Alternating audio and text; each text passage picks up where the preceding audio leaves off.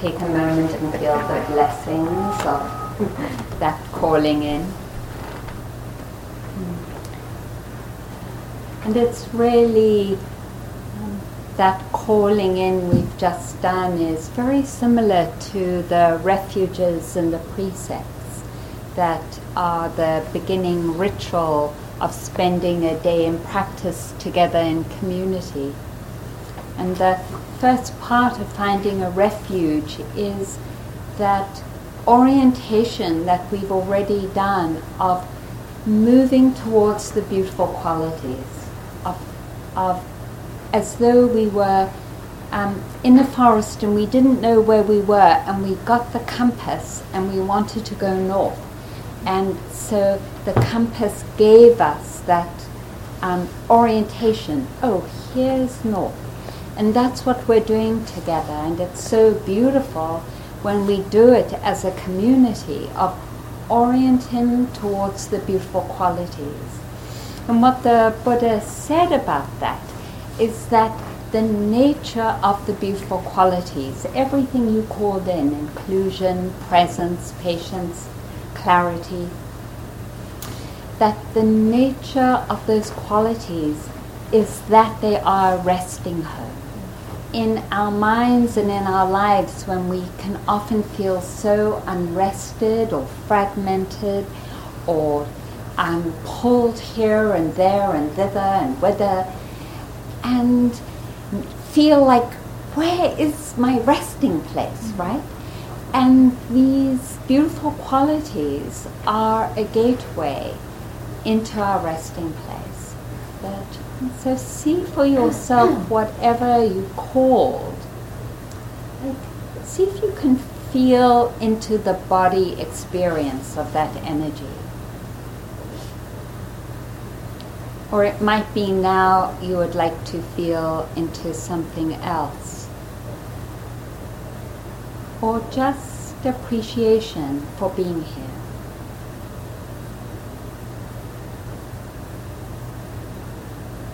And not thinking about it, but dropping in and feeling the physical sensation that is an expression of that energy, and where you feel it in the body. Finding our resting places.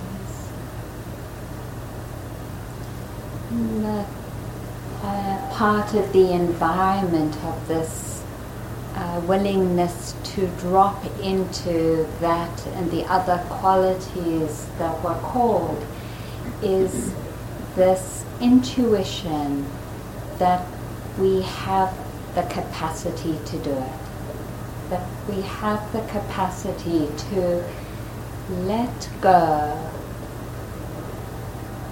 of anything that doesn't serve us and relax into what does. That contemplation, what I'm doing now is wholesome. It's wholesome and I can rest in that.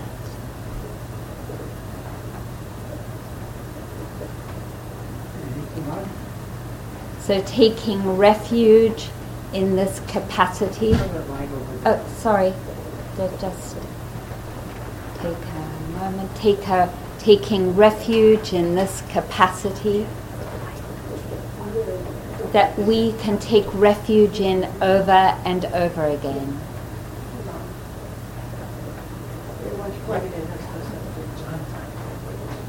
And even though there's voices, for now ignoring them, feeling where your sitting is, where your buttocks are, and staying connected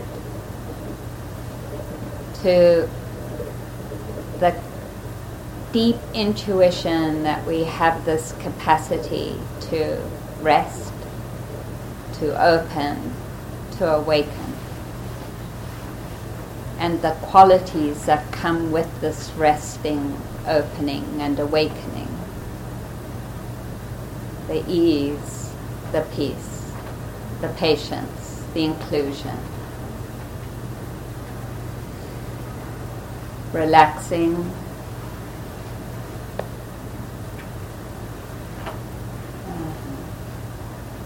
and then opening to the actual practice that we're entering into together, the practice of training our minds to stay connected to this refuge.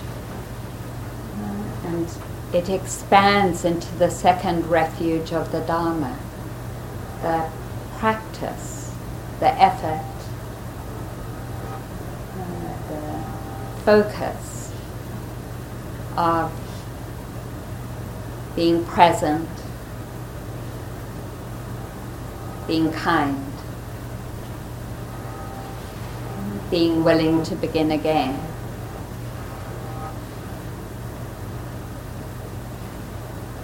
Of trusting that each moment being met is good enough. We don't have to do anything else. That is the path. To just be right here now in the body and in these intentions, taking refuge in the Dharma.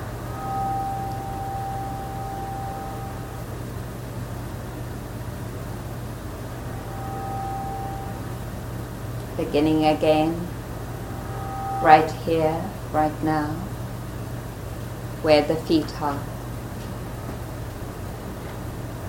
and your intentions, appreciating them. And then taking refuge in the Sangha, in the community, those supporting us right now.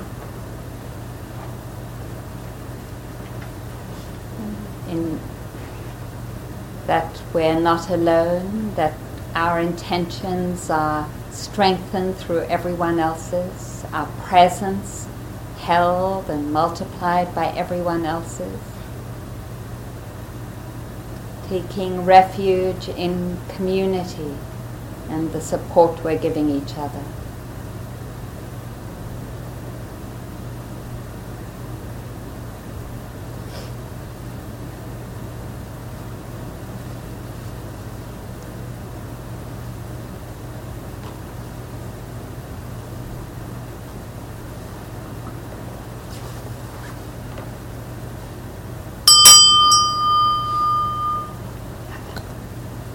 Thank you.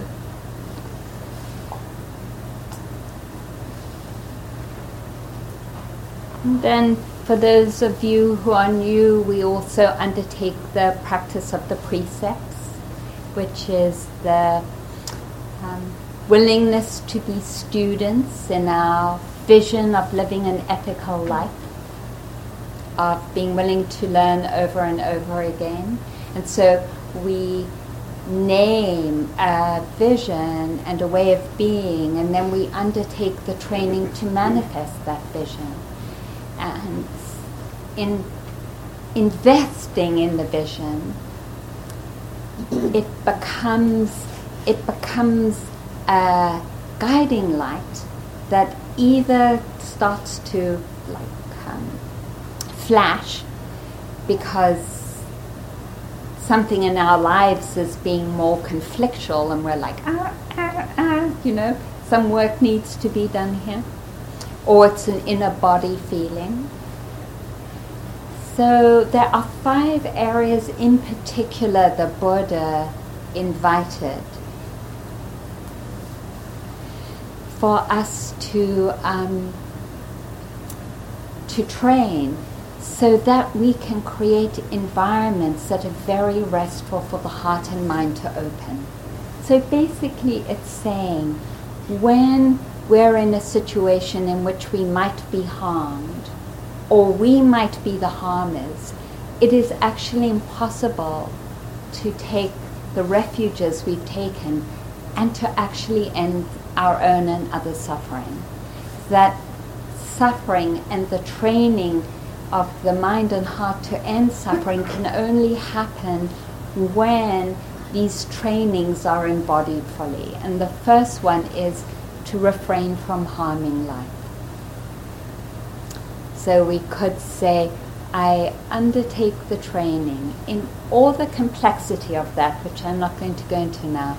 I undertake the training to refrain from harming life. Can you hear? Just again, I undertake the training to refrain from harming life, myself and others. And the second training is, I undertake the training to refrain from taking what is not freely offered, to refrain from stealing.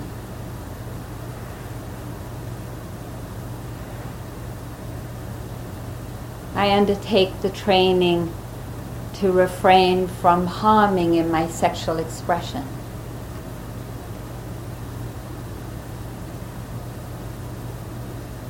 We've heard so much recently about the harm and the distortion of sexual expression into power over. And here we are committing to a counterbalance of that. I'm refraining from doing that. I want to learn how. Can you see how beautiful that is? I undertake the training, the fourth precept, of harming in my speech.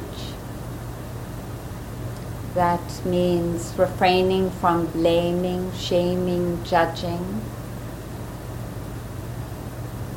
expressing those energies towards ourselves or others, refraining from expressing hatred.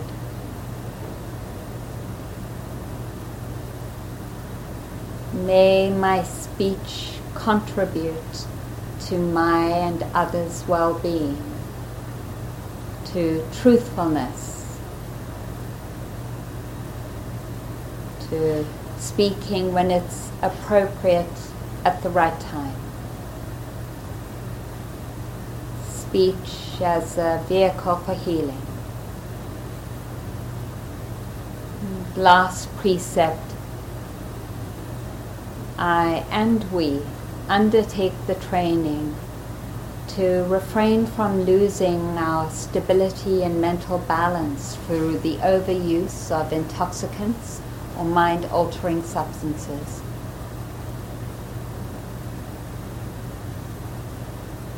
In the context of our day together, we're moving into silence, unless there's something we have to talk about.